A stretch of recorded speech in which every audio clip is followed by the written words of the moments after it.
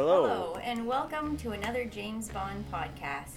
On this podcast, we will be watching and lightheartedly reviewing the Bond films. We're going to discuss the good stuff, the bad stuff, the cool stuff, and the ridiculous stuff. I'm Corey, and I'm a James Bond fan. I'm Danielle, and I'm aware that James Bond is a thing. We'd just like to take a moment before we get started to thank everyone who listened to our first episode. We worked really hard on it, and we really appreciate everyone who took the time to listen to us. Thank you so much. Tonight's synopsis is brought to you by Wikipedia, so we'll be breaking down the movie section by section and reviewing our ideas and our thoughts on what we saw. Let's get started. Today we're going to cover From Russia with Love, the second installment of the James Bond film series. So, seeking revenge against James Bond for the death of their agent Dr. No in Jamaica, international criminal organization, Spectre, begins training agents to kill him. Irish assassin Donald Red Grant proves himself by quickly killing a Bond imposter with a garrote concealed in his wristwatch. I heard loons. You heard loons? Yeah. When? The first thing you hear is the darkness of night, and you hear loons, and I'm like, I thought that was a Canadian thing. I thought loons the commercial. Didn't they have a commercial where it was a loon crying? No. Is it the part of our heritage? Oh yeah, Canadian Heritage Moment. Yeah. Right. Yeah. I thought they were only in Canada. So. Loons? Yeah. Maybe it was another type of bird. Maybe Spectre Island is Sable Island. Maybe that was filmed in Canada. I do know that everybody in the Bond community loves a little bit of sneaky Bond, which you get to see here. He's sort of sneaking around in a tux, which is pretty cool. When they're sneaking around the garden, they keep panning back to the shoes. Yeah. So he has like really sneaky shoes sneaking around the garden. Did he, or did he have like patent leather shoes? I did notice. They were sneaky shoes. Okay. Well, because I'm thinking that patent leather shoes with a hard compressed heel is probably not the best for sneaking. I think they were on grass though. It was a garden. I think it was gravel. Maybe the first thing I actually noticed is, I can't even remember who you see, but they're in the garden and you see dragon statues. I didn't notice that. And I was thinking those dragons would have been much better. Than They the actually tank? looked like dragons. Right, than the tank dragon? Yeah. Yeah. So, Donald Red Grant, why was he red? I have no idea. Well, usually red would refer to someone who's a redhead, no? Red, green, red foreman. Well, he had red hair. I guess, yeah. Yeah. I thought Mr. Red Grant, which I did not realize was Irish until I read this synopsis. Yeah, I had no idea. And I'm not even sure how they get that. But anyway, I thought he looked like Rocky Horror from the Rocky Horror Picture Show. There's a blonde. I vaguely remember Rocky Horror. Very, very vaguely. Yeah. He reminded me of that. Did like the garrote wire in Red Grant's watch as very, I guess I was gonna call it a Bond gadget, but I guess it's an anti-Bond gadget because Spectre gadget. well, oh god, no, let's not go there again. But I thought it was like an anti-Bond gadget because he chokes out fake Bond with it. I didn't realize it was fake Bond, but at one point he's coming around a bush, and I was thinking he looks really pale, like very made up. Yep. With a lot of makeup, and then after he chokes him out, you can clearly see it's a mask once he's on the ground, and then they pull it off. It's a little bit sad that he actually killed the guy. Yeah, well, they use live ammunition on the training thing later on, right? That's true. Yeah. You don't want to be on the losing end of that battle. Exactly. When the lights kick on and they show that building and all the Spectre agents were there, all I could think of was in Archer, the episode where I think it's called The Rock, the Rock episode of Archer. The lights click on and there's all these agents from Odin there, and they're all wearing turtlenecks, which all the guys from Spectre were. So I just thought of tactile necks, and it was like, oh, those dicks from Odin. Yeah, I thought that's the first thing I thought of, which is like Archer is definitely Bond related. It was such a direct tribute to From Russia with Love. I thought it was crazy. Frickin' Odin. I can't believe this. How many are there? About a jillion. Damn it. A jillion gay little copycats. What? I mean, I didn't invent the turtleneck, Lana, but I was the first to recognize its potential as a tactical garment. The tactical turtleneck, Lana. Archer. The tactile neck. I was very confused through a lot of this movie, but that part kind of confused me when, it's not actually Bond, it's a mask, they pull it off, lights come on, and there's a whole bunch of people, and I was just thinking, what the hell is happening right now? And then I realized it was some training to see how you could possibly assassinate Bond. My Would question. you just kill him or would you assassinate him? Just fucking kill him. Get it done. No, but I mean, when someone dies, what makes it an assassination versus a kill? I think they have to be president. I'm not sure. I thought like you have to be an important person to be assassinated. Clearly, if I died, it would be an assassination. Perhaps. Pretty sure. My only question is when they pull Sean's mask off, or the fake Sean, the fake Bond mask, are they using Sean Connery's real hairpiece for authenticity on the mask? Just glued it on. Just glued it on. Like, oh, we're going to borrow this for a bit. We'll give it back in 20 minutes. Hair pieces that look natural are pretty expensive, so I'm thinking no, unless he had several.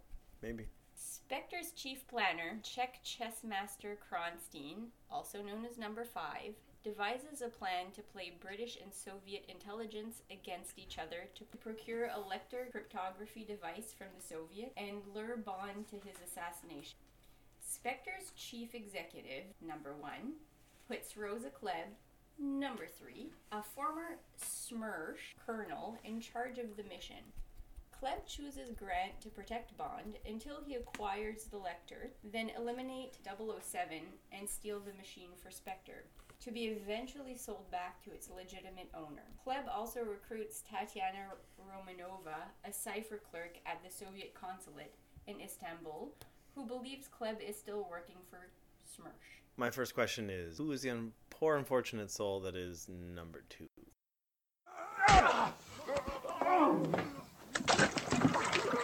Who does Number 2 work for?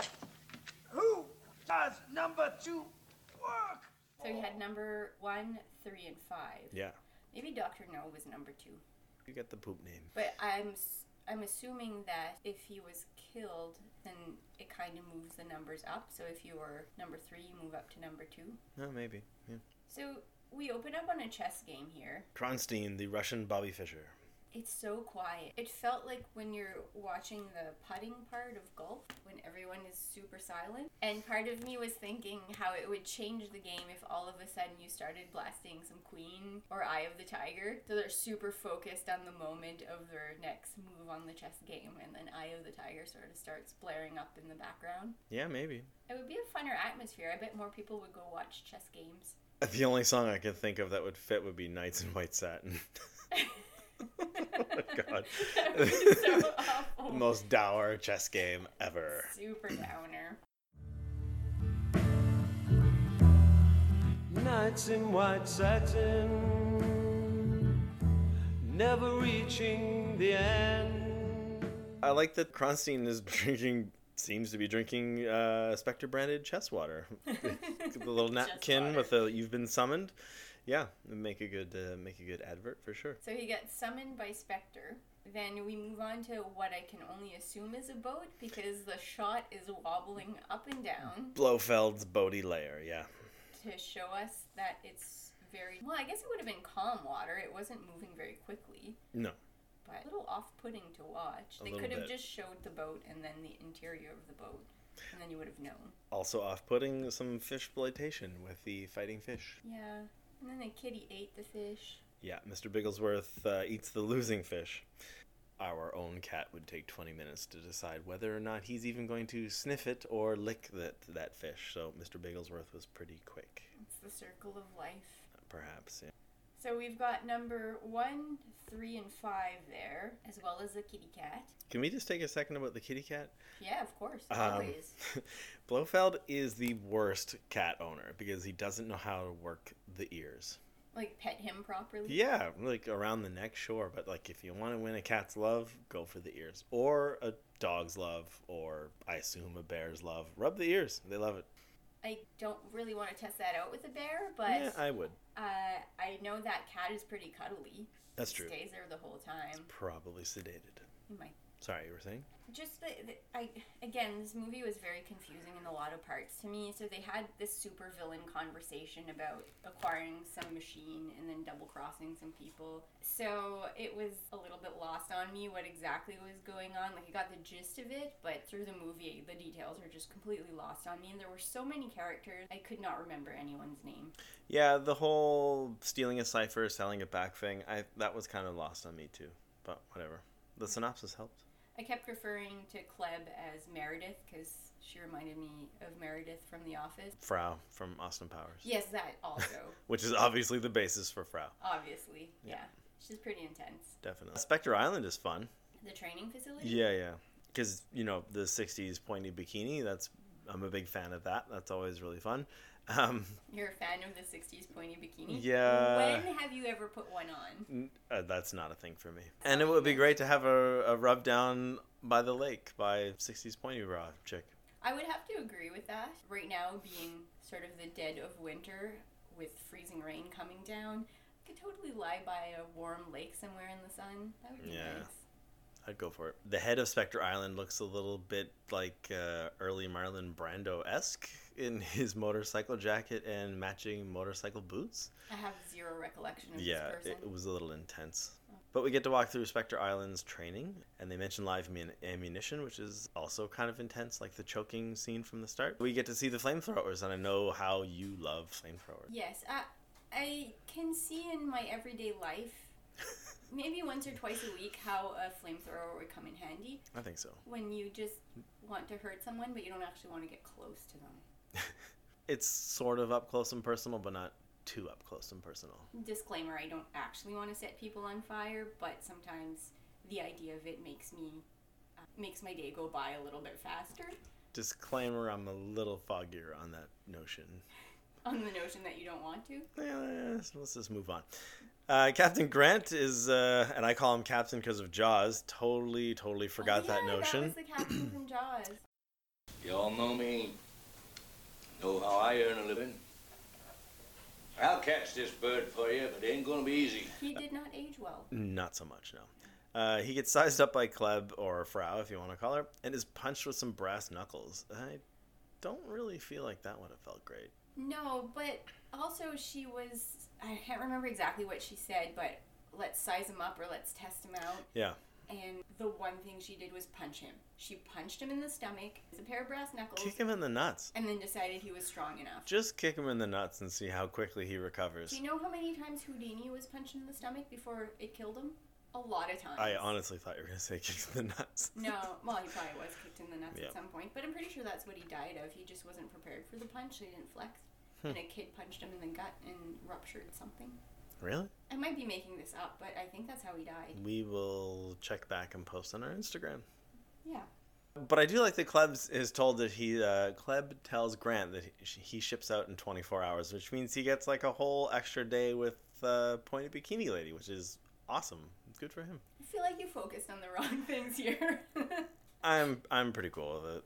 Okay. It's fine. That's fair. Next, we meet Titania Romanoff, or Tatiana. But they refer to, she gets called Tanya. Tanya at some point, which I do in my notes. Yeah. She asks her some inappropriate questions, and she gets really riled up. Like, how many lovers have you had? And it's like, you're going to get into this much, much worse, and I'm worried for her if she can't handle that simple question. Cheer up, it gets a lot worse. If HR got wind of this interview, Kleb would have been fired. You can't ask those questions. I'm sure even in the 60s some of that was inappropriate, and I'm really sure that amount of touching is not what you should have in an interview. Maybe not. Most of the interviews I had involved no touching beyond a handshake.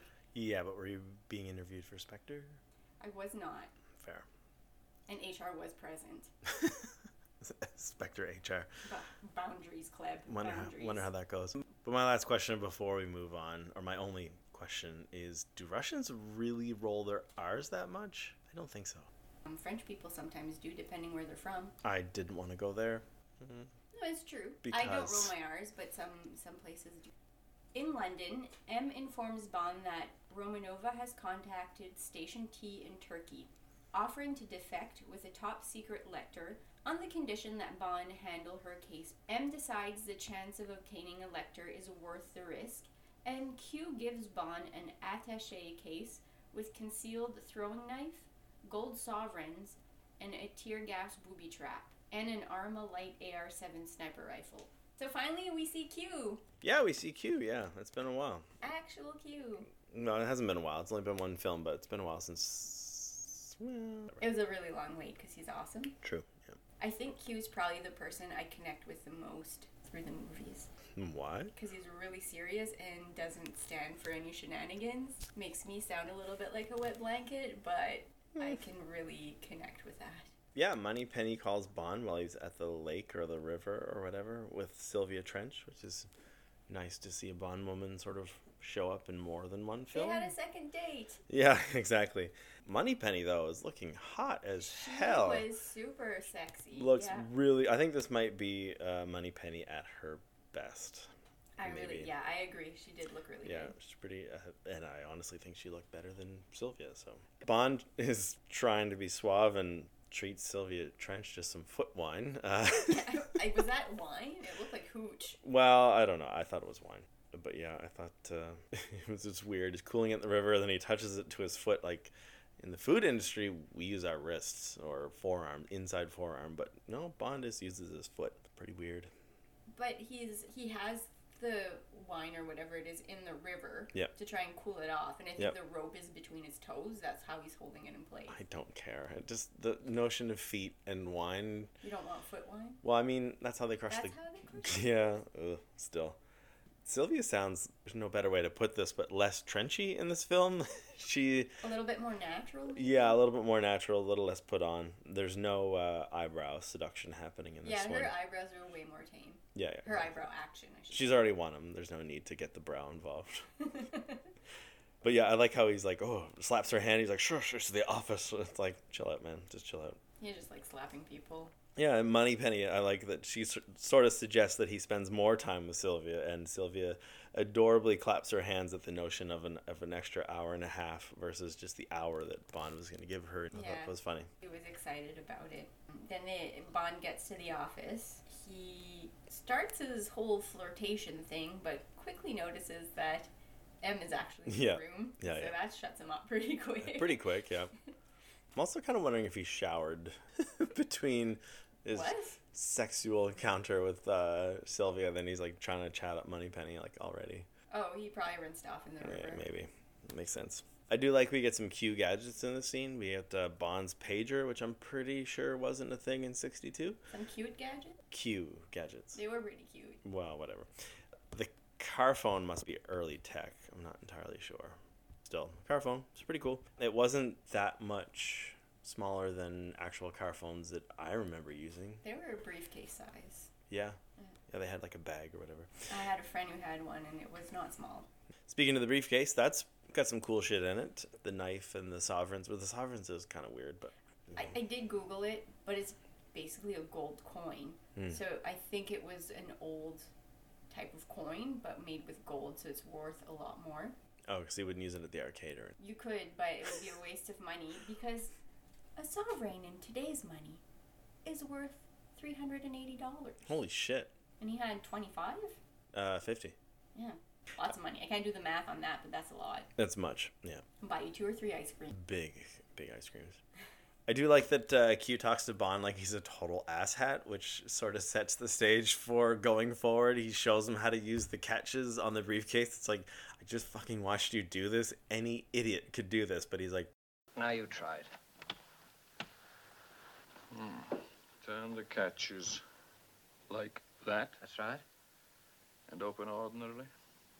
You got it? Yes, I think so. All right, now you try. I just love Q. I can't help it. I just love him. Yeah, I mean, it sets the sort of the theme for their relationship going forward, like right up until the 90s, and it's perfect. Bond's suit in this is really snazzy. I don't remember the suit. I think he had like a dark suit that was pretty tailored. I did really like the look of it. I don't remember the suit. I just remember Bond being sort of talked down to by Q, which I also loved. In Istanbul, Bond meets a station head, Ali Karim Bey, tailed by Bulgarian agents working for Russia, who are themselves tailed by Grant. He kills one agent and dumps their car outside the Soviet consulate. The Soviets bomb Karim's office with a limpet mine, but he is away from his desk with his mistress. He and Bond spy on a Soviet consulate meeting through a periscope in the aqueducts and learn that Soviet agent Krylenko is responsible for the bombing. Karim and Bond lay low at a rural gypsy settlement where Krylenko attacks them, with a band of Bulgarians. Bond is saved by a sniper shot from Grant. Bond and Kareem track down Krylenko, and Kareem kills him with Bond's rifle. How confusing was that? When was it mentioned that they were Bulgarian? I don't even remember that bit. Again, very confused by most of this. I'm starting to wonder if we watched this. We did. Yeah. If I slept through anything, it was no more than 5 minutes. I like when he cut back to the airport. I feel like Jack Houston from Boardwalk Empire, he played the sniper. That's what that guy's getup was. Is that just the first thing I thought of was the sniper from Boardwalk Empire. Anyway. The mustachioed beret gentleman? Yeah, yeah. It reminded me of Stanley Tucci. Not me at all. That's your problem. They cut to Bay's place. That's what I'm just going to call it. It's just funny to call it Bay, though, because it sounds... Well, that's his last name. I understand, but it sounds like you're talking about your girlfriend. I don't use those terms. Bay, I don't know what you call your girlfriend. woke, boo, none of that crap. No modern stuff. On fleek? Definitely not on fleek. His mistress leaves, which is, I think, a different mistress from later. Oh, I didn't catch that. Yeah. The Bay seems pretty cool. He's a classy guy. He's pretty happy. He's got a great suit. He's always smiling. Has a few mistresses. That's fun, right? Sure. Sure. Okay. He loves his sons. Does he pay them an allowance or does he pay them a salary? I honestly don't know. I think maybe he just gives them room and board. Maybe. I don't know. But he has many and he employs all of them. I think there's an allowance. Are we already at the Periscope? Because I want to talk about the Periscope. Well, I don't really know. I think we went to Bond's room first. Refresh my memory. Bond checks into his hotel. It's a fucking granny suite. There's no... I noticed it was very feminine. No way that is not a granny suite. He finds that it's bugged using one of Q's awesome bug detecting gadgets. So he calls for room service. But to call for room service, he does so in a cool manner in which he throws the phone down, holding the receiver, and puts his foot up on the bed. None of this rings a bell. It's ridiculous, but it still works and it looks pretty cool. So he calls down and asks for a different room. Oh, and all they had was the bridal suite. All they had was the bridal suite, yeah. With the heart-shaped rotating bed. Exactly, yeah. At that point, they cut back to Bay, and he's at... Yeah, I'm gonna laugh every time you say it. They cut back to Bay's place, and his mistress is saying his name, apparently, but I thought she was saying something in a different language, so I just figured she was saying, "Come do me," and he's like, "Nah, I'm reading the paper," and she's like, "No, come do me," and he's like, "Nah, I'm reading the paper." What is your fucking problem? Go have sex with the lady. He was being a little whiny, though. Well, still. And you don't know what their story is. Well, Maybe he's tired. I don't honestly It's know. been a long day. He just wants to read his paper. But what he says is, "Oh, back to the salt mine." They're like, what the fuck is that about? Was he threatening her to send her back to the salt mine? No, he's basically saying it's a ton of work to go back to having sex with you. Like, it's poor him for having to put all this effort. There's an explosion, and Bond and Bay go to the reservoirs to spy on the Russian embassy. Sorry, they're aqueducts? Aqueducts, I guess. I thought they were sewers. I read somewhere there were reservoirs. Okay. No sewers, because there's no Ninja Turtles. There were a lot of rats and mice, though. Later, the explosion. They didn't see any clowns down there. No clowns. We all float down here. It's from It. I didn't see it. You are not cultured. It did kind of remind me of MI6's sneaky underground layer in Skyfall, which I'm sure you don't remember. I do not. We will see it soon. That Periscope. Not subtle. That Periscope was not subtle at all. I Nope. cannot understand how they didn't see it. I really want to see a floor view on the Russian embassy side of things. Their end of it. Yeah. How could they not see that? Like under a carpet or something? I suspect if there was someone spying on us with a periscope, at some point we would notice it. I am not observant at all, and I feel like at some point I would notice it when I tripped on it or something. What do the floorboards look like? Like, I'm wondering if it's like a circle cut and it's glued to the top of the periscope head. I don't know. But a periscope still has to come out. Well, that's what I mean. They're glued, like the floorboard would be cut in a circle and glued to the top of it. I don't know. It's pretty cool, but it's also pretty ridiculous. I would go with mostly ridiculous. Yeah. Basically, what we get from this scene is that Tanya has nice legs. I'll give you that. Okay. They take the Ecto-1 from Ghostbusters, apparently, to Gypsy Town. Oh, again, completely lost. Why are they going to some gypsy village? Bay said they were going to lay low. They have made a huge scene. Planning to lay low, maybe? Why couldn't they just lay low in their hotel room? Again, a wet blanket, but just, if you're gonna lay low, just lay low. Gypsy fights. So Kirilenko is planning to attack. He has the biggest walkie-talkie known to man. That's mustachioed Stanley. No, that's hair slicked back dude that's... Mustachio blonde man. Yes. Crawl out of the mouth, buddy. Yes, that's the guy, yeah. Belly dancers are super awkward when they're standing directly in front of your table, which you and I both have experienced. It's awful, and you don't know where to look. I think belly dancers are awesome, but I do agree pretty much any performer, when it kind of like dinner theater, it gets really awkward when they get close because you're very scared that there's going to be some audience participation. Worst thing ever. Agreed. Yeah. But in this case, it was kind of cool to watch. For sure. The belly dancing. I do really respect belly dancers. They're pretty awesome at what they do. But these gypsies are not the same gypsies as we find in Snatch. Hey, look. She wants a heck of 2 roof lights. The stylish house frame furniture. And the Scotter cushions with matching shack by cover. Yeah. Right. It's a terrible parcel to the party with the blue bags. I think the Snatch gypsies are they Irish? Yeah. I'm going to have to look up if Irish gypsy is an offensive term or they're okay being called gypsies. Gyppos. Gypsies is okay. Gyppos is the insulting. Oh, that's the offensive one? Yeah. Guy Ritchie commented on the fact that he just kept calling them in the script Gyppos the whole time, and he just did not know how that was going to go over. The lady fight was a little uncomfortable. Aiko is very uncomfortable. Yeah, I was trying to be nice. Yeah. I read somewhere that they trained for weeks and weeks for this fight. I wasn't overly impressed about it. That's a bit weird. So when Kirilenko's army is attacked, Bay is shot, but uses his bad arm to pick up the gun and transfer it to his good arm. So all hell breaks loose. He also works the blood capsule over time into his arm. Yes, he does. Super obviously. Very obvious. Yeah. But all hell breaks loose. Everyone's running around. Yep. Everyone's shooting from the hip.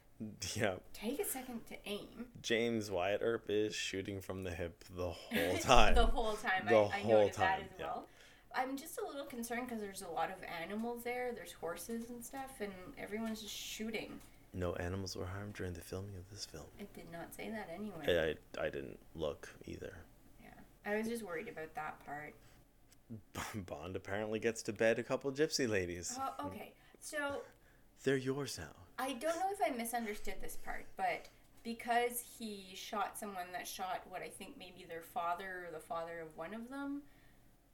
I didn't even catch that part. I just thought he fought. The guy owes him a favor. I thought it was just because he fought well.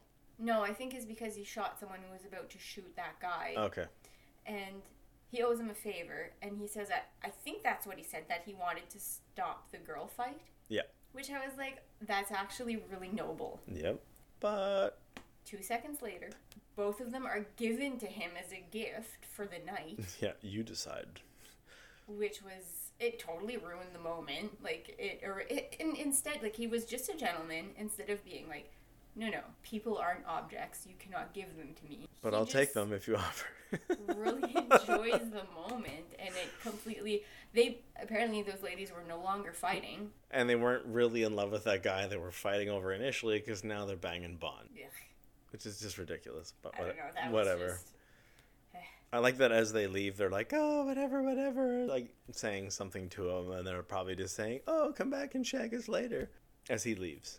I figure that's what they're saying. You think that's what they were saying? They were kind of gushing over him, so...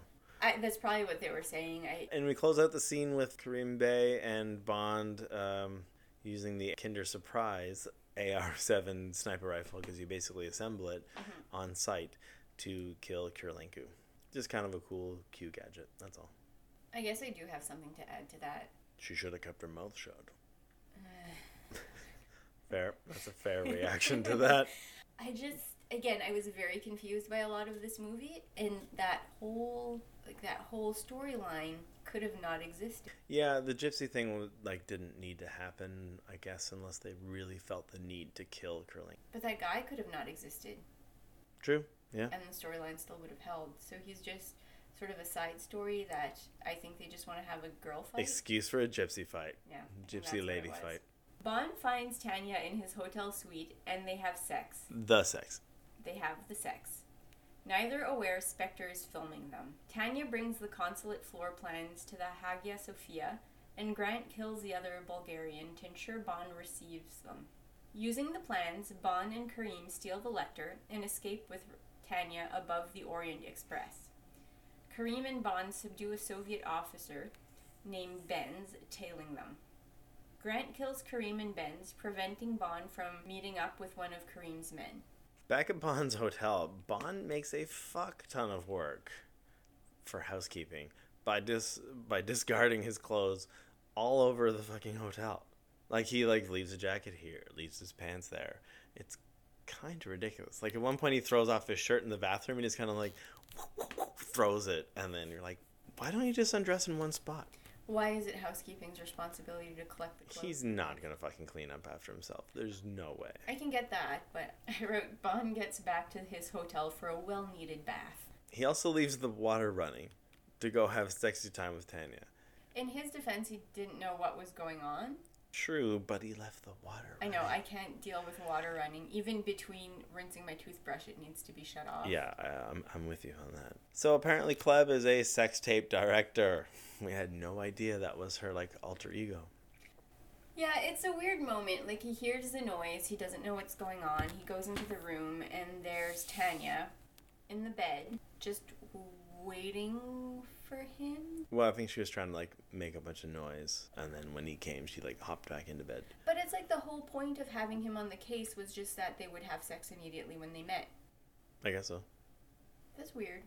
Immediately they sex it up. They're like, hey, how are you? I'm Tanya. I'm Bond. Let's get down to business. Time. Yeah. She looks incredible in that blue dress.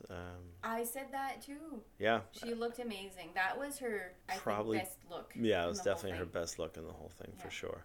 Bond is there with his super cool sunglasses and gray suit. I think you borrowed those sunglasses from Felix. They were not that bad. They were closer to a Ray-Ban thing. They weren't great. They were not a cat's eye glass. They were more like a Ray-Ban. Admittedly, but he just probably saw Felix's sunglasses and was like, I really like those, but couldn't find the exact pair, so this was the closest he could get.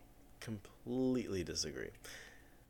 So Grant kills the agent known as Benz, the Bulgarian agent, which I, again, don't remember that being mentioned. I don't understand how they managed to do all that sneaking and killing with a group of tourists standing 3 feet away and nobody noticing anything. They're just that good. Or the tourists are just that oblivious. Maybe. They thought it was part of the tour. Back at Bay's place, Bay warns Bond of getting attached, sort of, in a sense.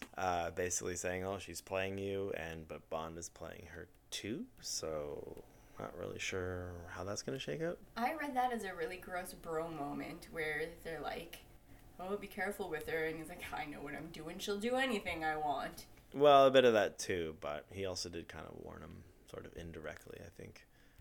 He wasn't in it. He was just doing it for work. Well, basically saying he was going back for more than just work. He's going back for fun as well. Oh, well, it's Bond. On the ferry, he's got that really cool camera that doubles as a recorder, saying, keep it technical, because basically he knows that M and everybody back at MI6 are going to be listening. And then Bond slips in that really fun sort of like that time I was in Tokyo with M. Yeah, he shut that down pretty quickly. Yeah, it was pretty funny. I like Bond was rocking a hat in that scene. He was, yeah. Sean wears a lot of hats as Bond, actually. I really liked it. I think they should bring hats back, but not like baseball caps. I was always worried I'd lose my hair if I wore a hat. How'd that go for you? Not great.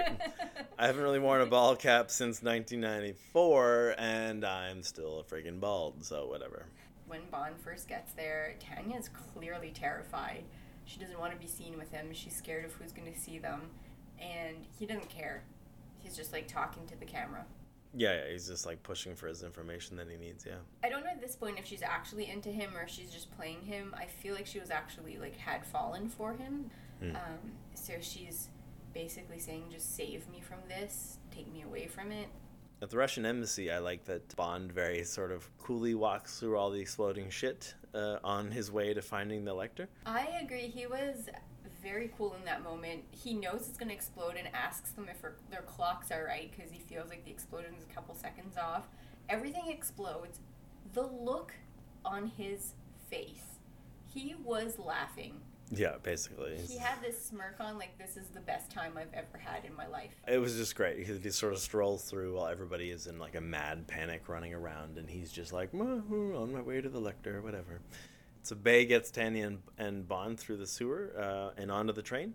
Mm-hmm. Onto the train, they're disguised as a married couple, and she suggests, 12 children. He says, no children, as he is likely going to employ his fuck 'em and chuck 'em policy, as we've learned from the first film.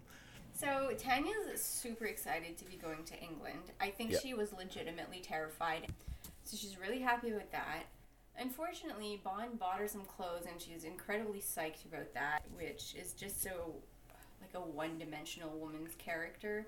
Yeah, and then Bay comes into the room and says, charming, 3 times to Tanya's dress. He like, was super creepy. 1 time is probably okay, but 3, I feel, is a little bit much. Maybe pump the brakes a bit. It was a bit much, which I really like that character. I really like Kareem Bay, but at that point you're like, you're a bit much. So they go over to the other train car where the Russian agent is hiding or chilling out, and they decide that restraining him with a suit jacket and relying on the single top button of that suit jacket being enough to restrain him long enough for Kareem to bore him to death with stories of his life. Well, I have gotten myself stuck in a sweater once. It was hard to get out. But I do like how Bay and Benz, the Russian agent, apparently die of an accidental double knife fight accident. That was just, really, that's the best scenario you could come up with. Seems rather unlikely. I don't know. So Bond finds out that has all happened and decides to slap Tanya around for a little bit while she says that she loves him. Yeah, he comes, after he finds out that Kareem's dead, he comes back into their suite on the train. And he's acting really weird when he comes in and then smacks her around. She keeps telling him, I love you, I love you. And really, that seems premature. Yeah, it happens a little early in the film, I think. Also, see Spectre. I don't recall any of it. We'll get there. But yeah, it just kind of bothered me that he immediately thought of hitting her. And like, he knew that more than likely she was double-crossing him. Yeah. So why get all excited about it? She didn't kill him. He knows she didn't kill him. Is slap candy a word? I feel like that's how they sort of treated her character in this. Slap candy? Yeah. Like arm candy? Yeah, for basically, slapping? yeah. It's not great.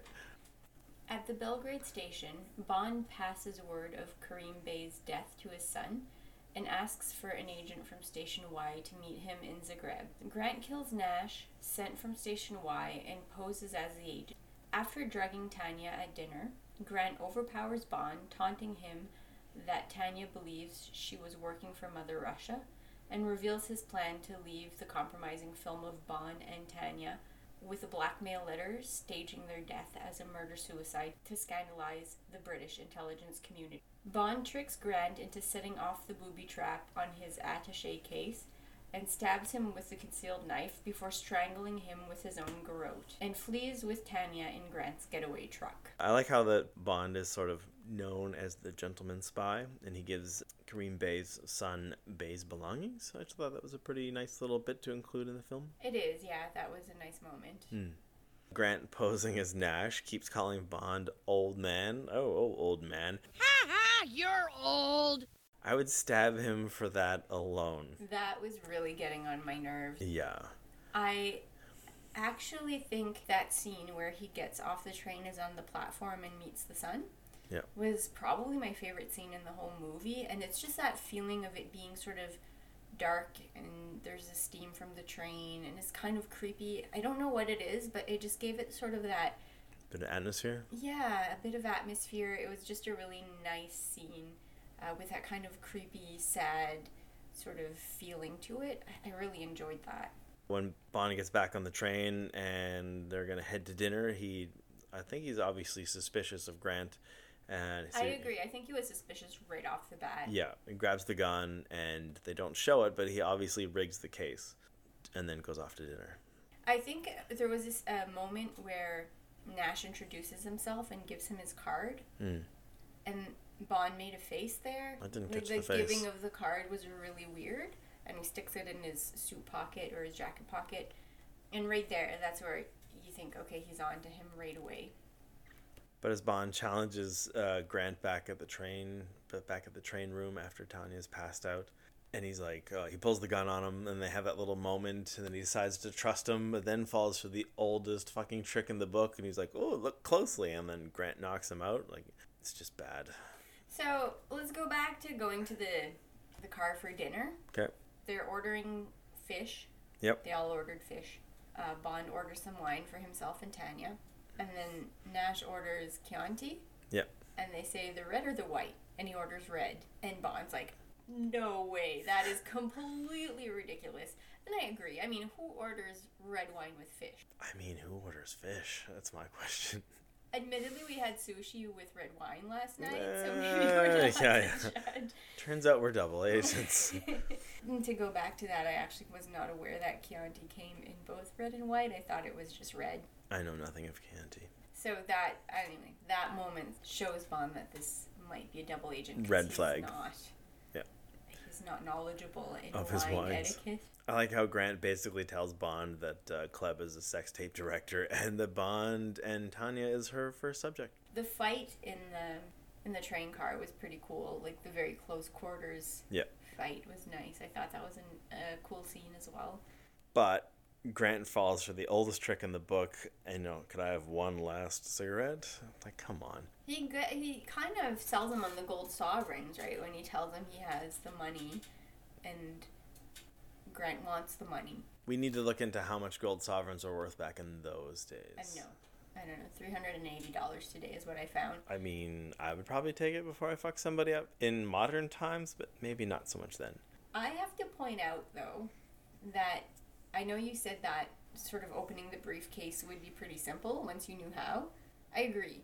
But I would have gassed myself in the face so many times with that. Like, just forgetting. Yeah, I mean, I'm not the greatest with stuff like that either, so... It's one of those things I think I'd be like, oh no, I've got this. And then you're like, wait. I have catches not got up this. Or catches horizontal? I forget. Or I would just forget and open up my case. I would have to leave my case open at all times. Yeah, I would forget. I would gas myself in the face. It would take no time. I think that later on, Inspector in the Daniel Craig era is obviously paying tribute to the train fight. Again, we'll get to that shortly before No Time to Die comes out. Grant dies from his own garrote, which Bond used to strangle him, so it is sort of back to being a Bond gadget again. Mm-hmm. I like how Bond throws the old man line back at him after he kills him. Oh yeah, for sure. And I would have done the same thing. I probably would have kicked him in the face. He's like, fuck you, old man. Yeah, same. Yeah. Ugh. It grew really tiresome really quick. After that, he goes and wakes up Tanya, or tries to, and keeps threatening her with abandonment. Yeah, he's a total dick to the drugged lady, so... It's not her fault that she's drugged, and honestly, I think she does better than I would do. I'm not drugged, and you try to wake me up from a deep slumber, and I don't think I would be, like, up and running. He sneaks her under a train while being completely fucking drugged. I have a million problems with that. That is not safe. You don't crawl under trains. Why did they have to crawl under? Why couldn't they go around the front? I got so stressed at that moment. I think the front was a long way away.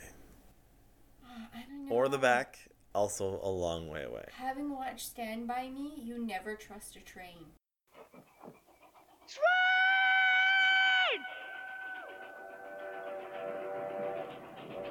Oh, shit. Move it, man. Go on, move it.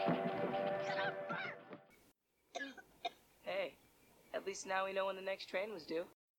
I don't remember that. They decide to cross a bridge, and they listen for the train, and then turns out the train is actually coming. I remember that bit. I don't know. I thought somebody got cut in half by a train, and I just don't remember it. I have to do this weird thing about anytime I cross a train track on foot, especially, I have to stop and look both ways. Because that happens so much in your life? Well, when I lived back home, there used to be a train track, like if you were coming home from the bar that you used to cross. And my sister and I used to actually stop and then look both ways. And then look both ways again before we cross. Like, you wouldn't see the train that close up. I feel like they come out of nowhere. I'd be more worried about leeches. Stand By Me. Yeah.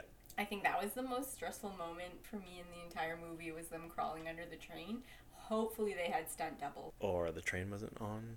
So Bond then overpowers the truck driver and chucks Tanya in the back with the flowers. Comfy ride. Probably the most comfortable ride on that truck. Did he put the tailgate up? Was there a tailgate? I feel like there was no tailgate.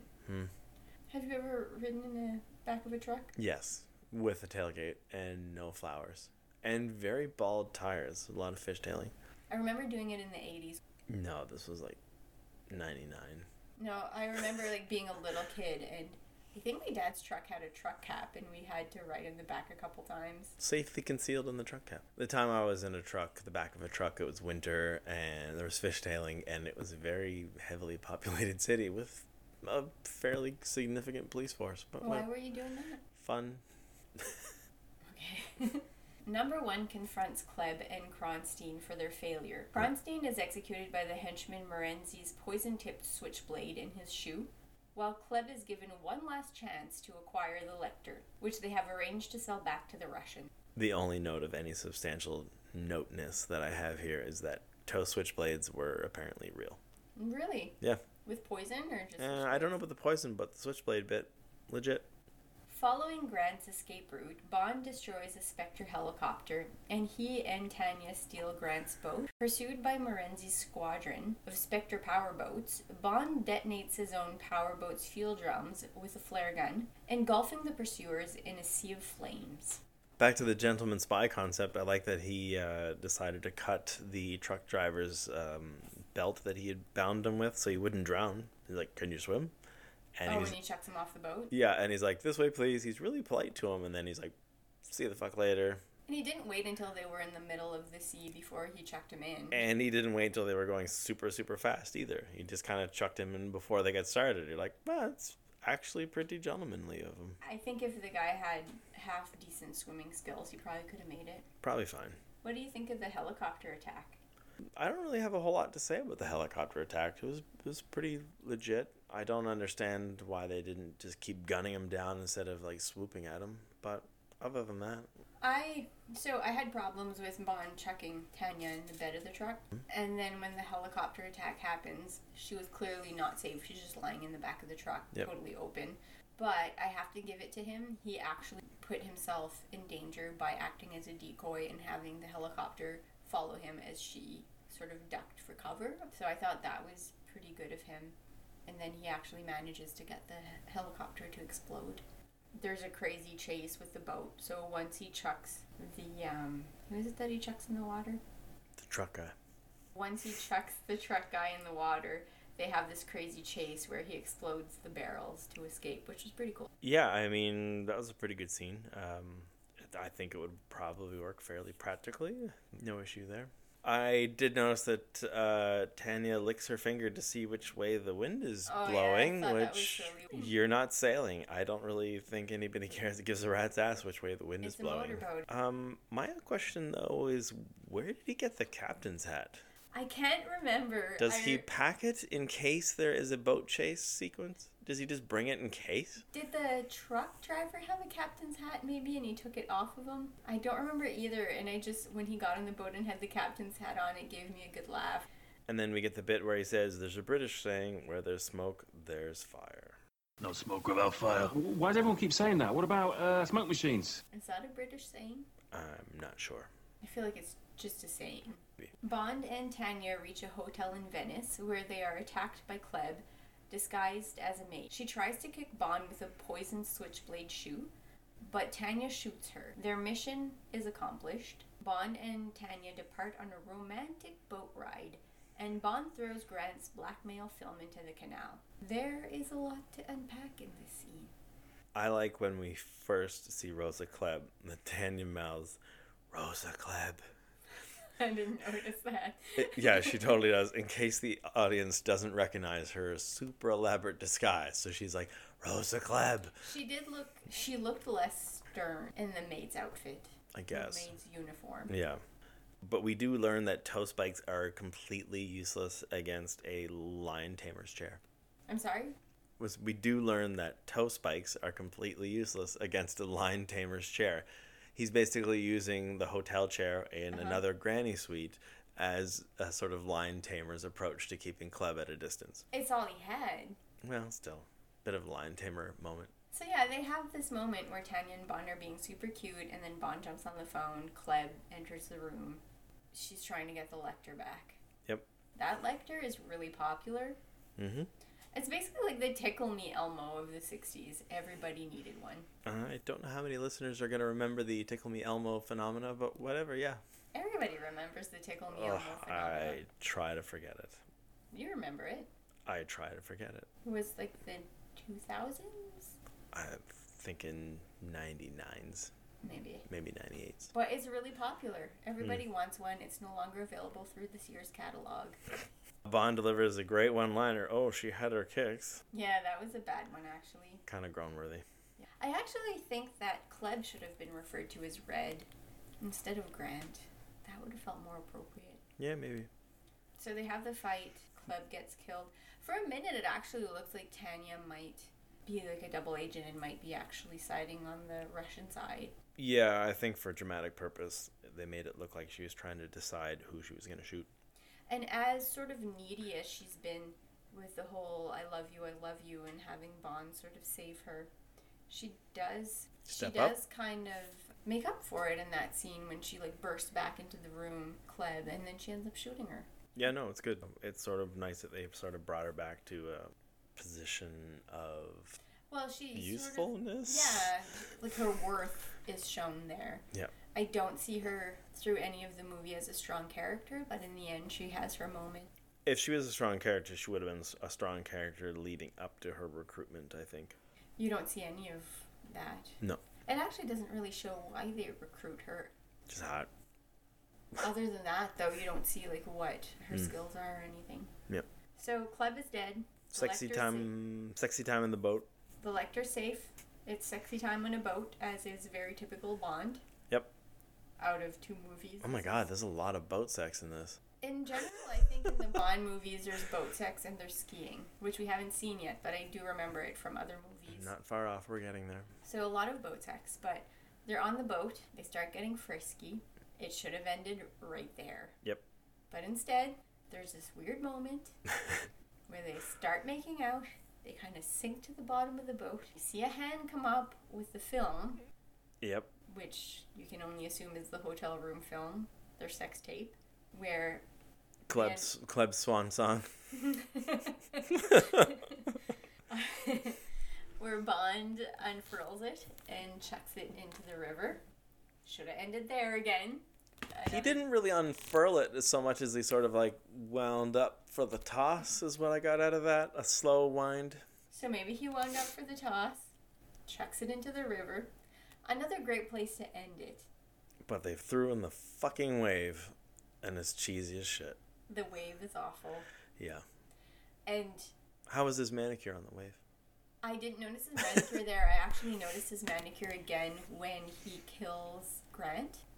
And then, like, turns his head or something, and you can see his hand really nicely. No, I didn't bring it up. I thought maybe he took a second to file. No, he had a really nice manicure there, but I didn't notice on the wave. But yeah, I feel like the movie's pretty good. I mean, it's confusing as all hell, but overall I really enjoyed the movie, but that wave at the end really just... They put together a great film.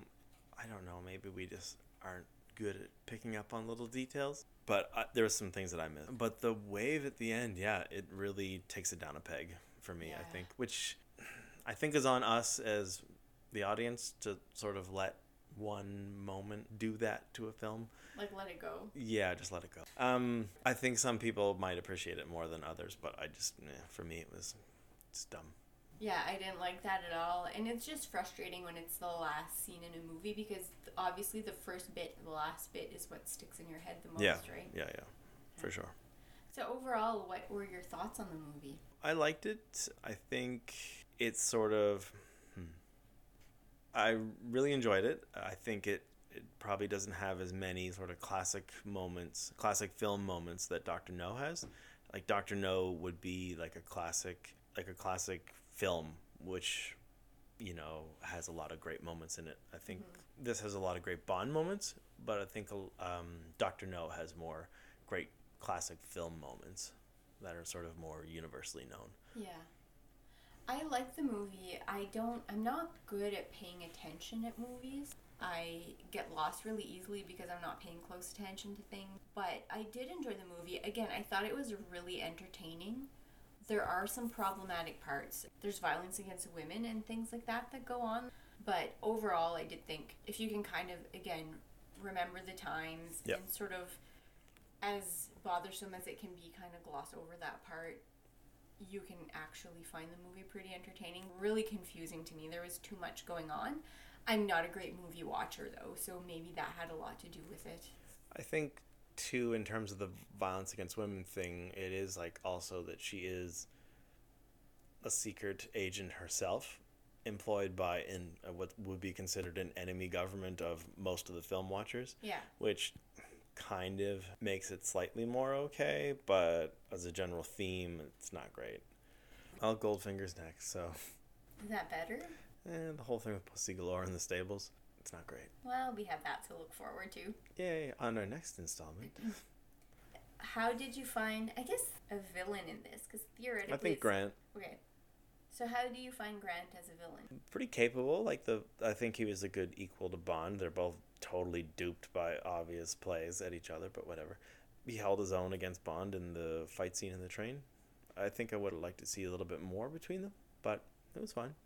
I don't see him as a supervillain like Dr. No. No, but he's a little bit more a henchman. Yeah, he definitely is a henchman because, number one... Blofeld. Being Blofeld, is sort of like the mastermind behind it all. But he's oddly still not really the villain of the film because even if he's the mastermind behind it, he's moving the chess pieces, right? He's moving yeah, that's a good way of saying it. He's moving the chess pieces, but he has no direct interaction with Bond. So I think he comes up later, does he? Yeah. So I did think that Grant, in terms of a soldier, did a good job, but I don't think he was really a match for Bond at any point. Well, like Bond did get the better of him in the train, but I think, he's almost a match for Bond.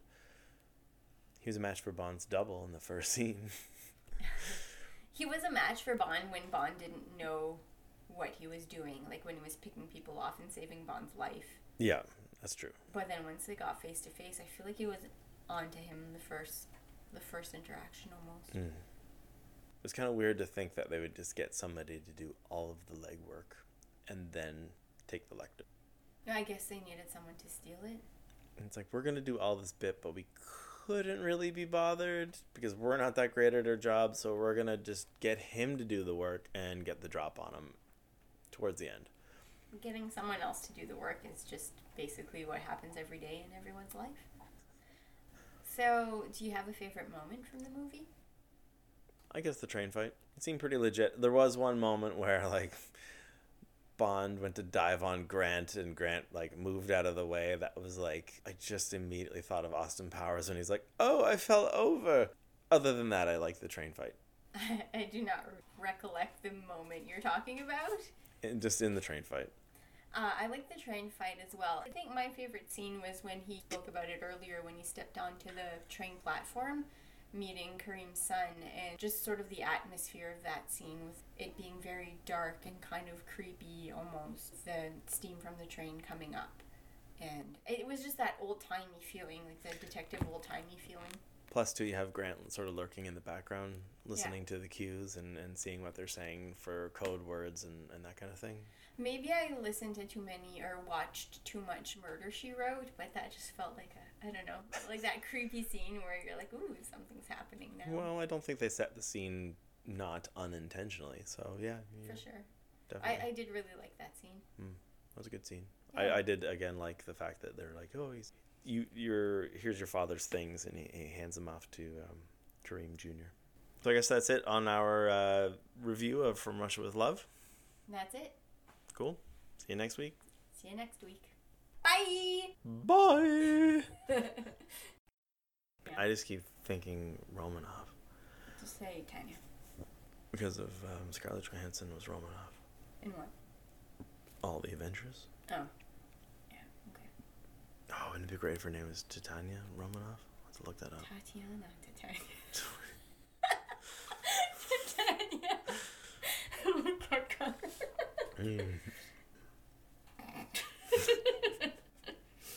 Okay, I'm good. Are you, though? I don't feel like you are. Yeah, go ahead.